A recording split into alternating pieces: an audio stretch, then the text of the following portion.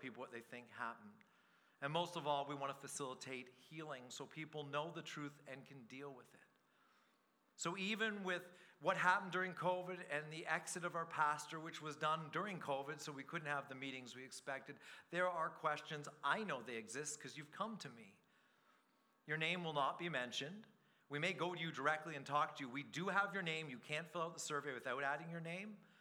But we will answer those questions without naming you, so do not be concerned. It's only there so we can come to you directly if it's something that's much more personal, and we want to update our files and make sure after COVID we know if people have moved around or have new phone numbers. I want to encourage you to ask, because we cannot address what we do not know. I want to encourage you to find out the truth and not fill in the blanks, because some of the things I've heard are not true, and they will have to be dealt with.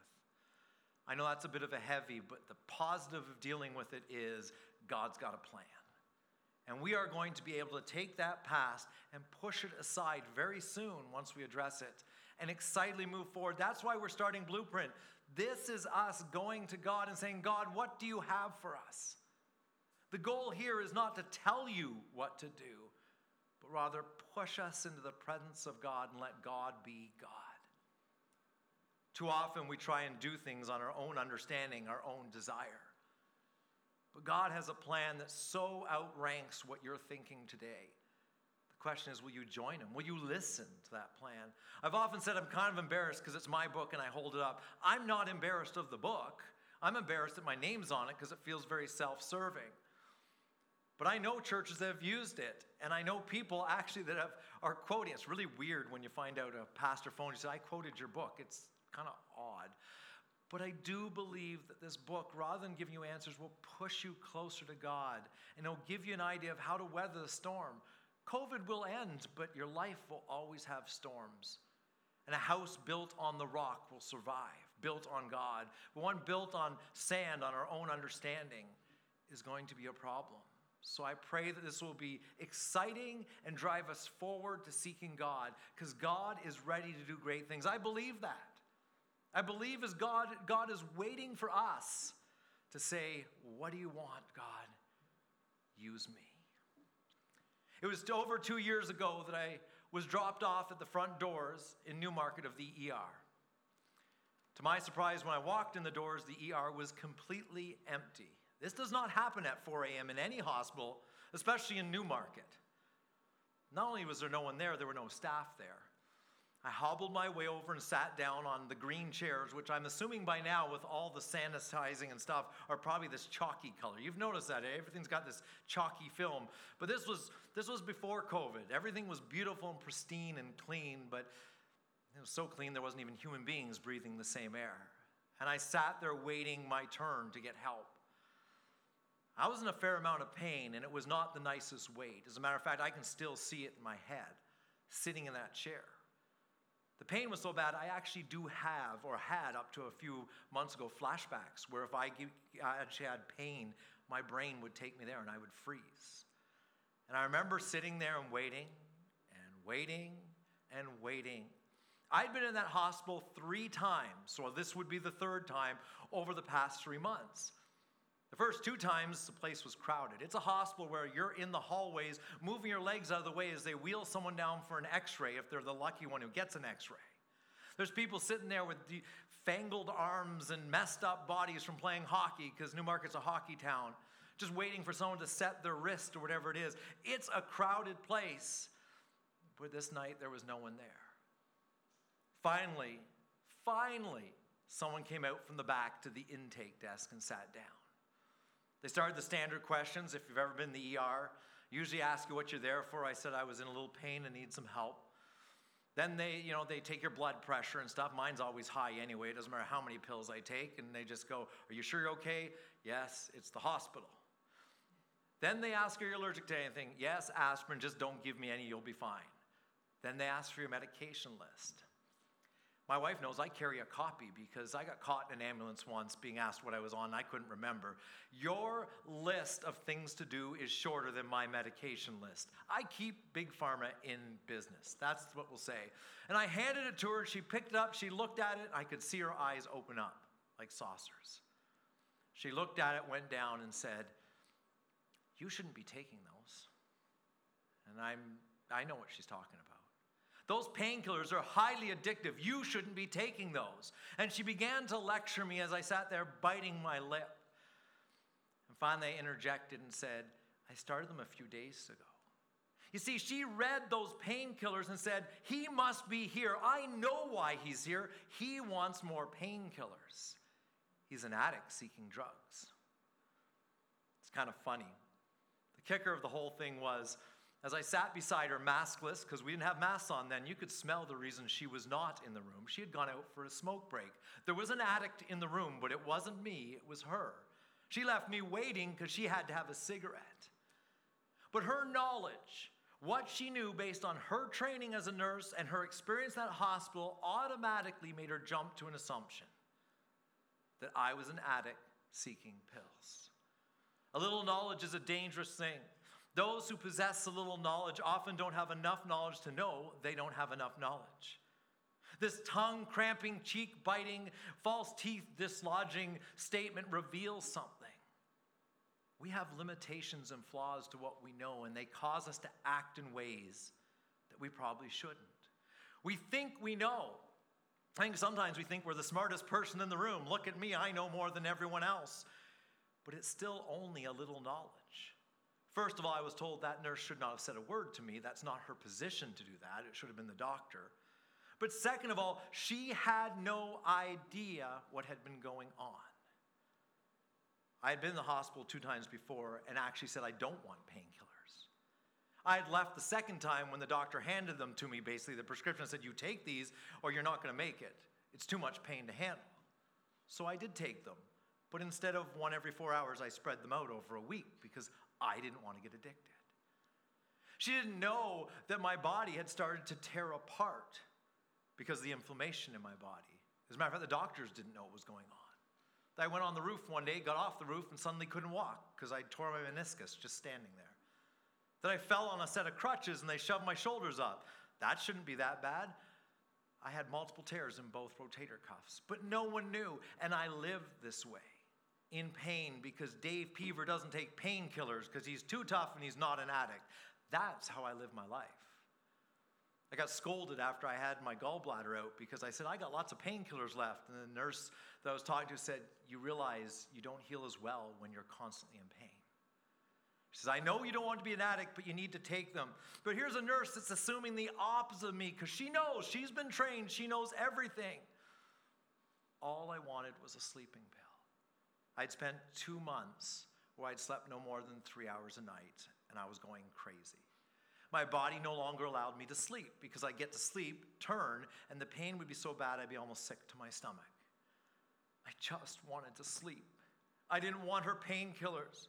But she assumed on her knowledge that I was just there trying to get high, like the other people you hear in the hallway. Oh, I just need a little Percocet. You don't need to check me out. Just give me a prescription for Percocet. That wasn't Dave. I just want a sleeping pill. The other thing she didn't notice, because her knowledge was so pinpointed, was the hospital was empty. No one was there. One family we saw the whole time we were there, because it was the first day of COVID being announced in Ontario. Even the drug seekers weren't there that night. So why was I there with my compromised immune system? Because I just wanted to sleep. But you see, she knew stuff, and she assumed based on what she knew how to deal with it. I left there with a prescription for sleeping pills, not painkillers. And that's what I asked for. But to me, that day will stick in my mind as an example of how we live our life. We think we know stuff, and we don't know enough. We don't even know enough to recognize that maybe we could be wrong, that we're flawed. Life is about experience and influence, memory retention, upbringing, observation. It all pours into our little brains, and we come up with a conclusion. Add to that the fact we are human, which means we see things from perspectives that may not be accurate. We tend to think we have it all figured out based on our knowledge, influenced by everything we've gone through. But the fact is, none of us are perfect, so every view we have is already flawed by our own imperfection and our own assumptions. The most brilliant people have a little knowledge. Maybe a little more than us, but it's still limited. Geniuses have still a little knowledge. They have a lot of knowledge in one area, but they don't know everything in all areas. I am not the sharpest tool in the drawer, but even the sharpest tool in the drawer doesn't make a very good hammer. We all have a limited use and understanding. And as Christians, it's incredibly dangerous when we rely on what we know. Most of you would say, other than today, so let's go back to yesterday, the sun rises in the east, then we have a huge storm, and it sets in the west. Do you realize how flawed that statement is? And I bet you use it every day.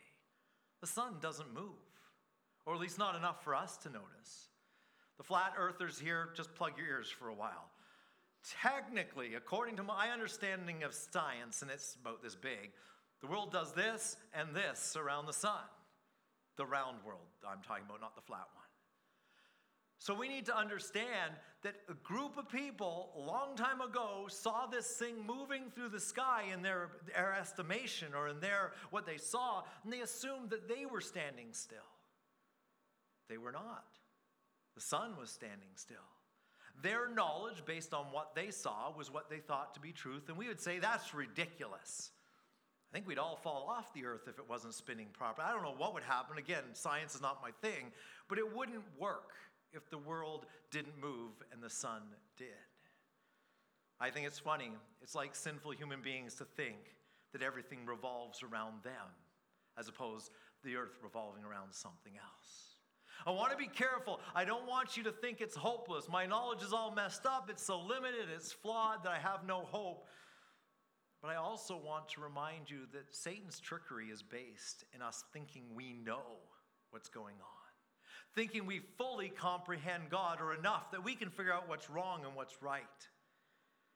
Our sin nature makes us think we know stuff, but the one who's vying for your mind, the evil one, wants you to think you know enough because then he can trick you. You don't believe Satan is tricky? I don't think we talk about this enough. I think we've written him off as totally defeated. That is not true. He is defeated in the sense he has no power, but he still is the ruler of this world. Paul puts it this way in his letter to the Corinthians. Chapter 11, verse 14. For Satan himself masquerades as an angel of light. In our own knowledge, we don't notice that the evil one kind of tricks us into thinking he is good. We need God to decipher what is of God. You see, even our idea of Jesus is flawed. We apply sinful knowledge to what we think Jesus is. Everyone did. The people in Jesus' time applied their sinful knowledge and they killed him because they didn't fully understand. He was just an interruption. In our own knowledge, we cannot define even what Jesus is. How can we tell what God is doing? We need discernment. Discernment is a gift from God. We get fooled by what appears to be godly because we know stuff. We know. We've read our Bible. We've been to church every Sunday. We know stuff. But without revelation, we can be enticed to live in our own knowledge. Without reliance on the Holy Spirit, we become reliant on what we know, and nothing goes beyond what we know in our limits. Our own power, our own way, our own plan becomes the driving force behind us. But God has so much more. The problem is we don't have the capacity to fully know and understand what that is. In our humanity, in our sinfulness, it allows Satan to insert the ways of man and camouflage them as the revelations of God because we depend on what we know. And God is just so much bigger. Sometimes if Christianity seems easy, it's probably because it's not really Christianity. It's just an easy humanistic way. God says he will support us through the struggles, but there's still going to be struggles. Christianity isn't easy. It's not for the faint at heart. It is a crutch because we are all wounded by our sinfulness. But it's also about being a new creation. So if what you know is enough, then you can't be a new creation because everyone else knows basically the same things. So if we don't know that we don't know enough, we become lax, comfortable, and unaware of what's going on. And we just sit here and wait to die. You are here because God wants to do something through you and with you. He wants to use you for his incredible plan, and he wants to change you to be more and more like him. But what you know would say, I know Jesus, I'm saved, I'm okay. God has incredible things for you, incredible things for the church, but what you know is stagnating you. You are stuck with a flawed perception, as we all are, limited by our own human understanding. And even if we realize that we have a limited knowledge, we tend to chase the famous people. We go grab a book on church growth because they know stuff, so we'll read their book. Often we chase other humans, or we chase the charisma of the pulpit instead of chasing after God. In history, it seems about every 50 years we have something we like to call revival, but a move of God that moves beyond just one church and throughout quite often a continent. It's about every third generation, it seems, that God chooses to move in a way that's tangible. Some historians will tell you that first generation experiences it. They tell that second generation, so the second generation is excited because their parents really experienced it, and they feel that power because the people relating it saw it firsthand. But by the third generation, they're not nearly as excited because they're not connected to the people who experienced it. And it seems to be the reason why God moves in approximately 50-year spans. It's not he's not moving, but there's something miraculous. It's not happening anymore, or at least that we know of. There are little pockets that happen, but it doesn't spread. There's no great awakening that seems to be happening. I hear Christians complaining, the world is getting more and more sinful. When these great revivals happen, people were on their knees, not planning a program, on their knees crying out for God to move. But we have muted God's move with our own knowledge. We've replaced revival with what we can reproduce. Every major church movement that I can remember since I became a pastor has more to do with coming up with the right program and marketing ploy than using God's power at all. Butts in seats. What if we went for God's will, God's way to put people in heaven? Every major move has been about how excited can we get, how much we can build the next mega church. You know what the worst part is? Often what we don't see is the number of Christians doesn't change. They just move from church to the next best program. What if people were moving towards God instead of towards the next best church? What if we said, God, what do you want to do? Because my knowledge tells me I want to be somewhere exciting. I want to be where they have programs. That's my human knowledge. I should want to be where God's moving. I should want to be on my knees in front of God. I have to admit, often I'm more excited about the programs. They're tangible. I can figure them out. I can count the people. But it's horrible to sit or to stand or to kneel in private and say, God, what? I don't know what to do. That time of pause and holding on goes against everything I know. There is an urgency we create in church that I don't believe God has. God knows what's happening. He's not up in heaven going, oh my goodness, what do I do? And running around frantically. God's just waiting for us to get on our knees and say, God, I don't know, but you do. I don't know what to do, but God, tell me. A little knowledge is a dangerous thing because I don't think we realize we don't have enough knowledge to recognize that God has so much more and wants to reveal it to us in ways that we cannot understand because we become caught up in human ideas. I'm going to read a verse to you from Proverbs that you've probably heard in the KJV version. So I'm going to do it in NIV and then move to King James. Proverbs 29:18 says, where there is no revelation, the people cast off restraint, but blessed is he who keeps the law. The version you've probably heard because it's used actually in church growth books. Where there is no vision, the people perish. You know what we do with that one? We do the Walmart thing. We need a company vision. Our vision is to take over the world and be the biggest retailer or whatever that is. The truth of that is, Proverbs says, where there's no prophetic revelation. It isn't about a vision, although every church should know what God calls them to do. It's about God revealing what he wants. It's not about coming up with a way to do stuff. It's about surrendering to God's way of doing stuff. For the sake of the book Blueprint, which we have run out of, and if you want a copy, there's more coming next week. I did not anticipate its popularity. I forgot it's a captive audience, so maybe I should have. But we will have more. But for the sake of the book, I'm going to quote it this way. Where people do what they know instead of seeking God's revelation, there is nothing to keep them from a dangerous thing, from being stuck in what they know. A little knowledge informs us. It tells us things. We can observe things. We can experience them. It gives us insight into good things, but your knowledge cannot reveal God's plan because God's plan is so far beyond what you can ever know. I think we're just too darn smart for our own good. God wants to do so much more. If God showed up today here and did miraculous things, I think most of us would run away because it would be odd and we couldn't understand it.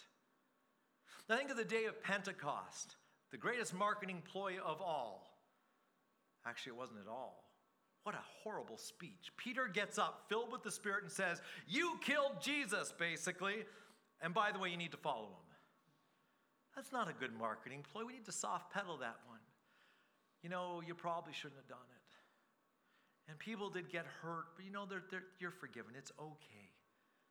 They were cut to the heart by some of the most vile words to a Jew. You killed the promised one. To a Jew, that was painful and hurtful. And God's Spirit moved. People were saved. And what were they doing before that? Well, we plan our programs and get all excited. They were in an upper room praying and praying. And they didn't move until the Spirit fell and led them outside of that building. Do we know of churches that do that today? Revival came on the day of Pentecost because they were praying, and it has come every other time because people pray, not because they program or market. As people cut to the core by their own sinfulness because the truth is revealed, and then relieved in freedom as they rejoice in God and what God has for them. See, as a church, we're trying to figure out what God has for us as a plan. Are we seeking the next pastor, or are we seeking God?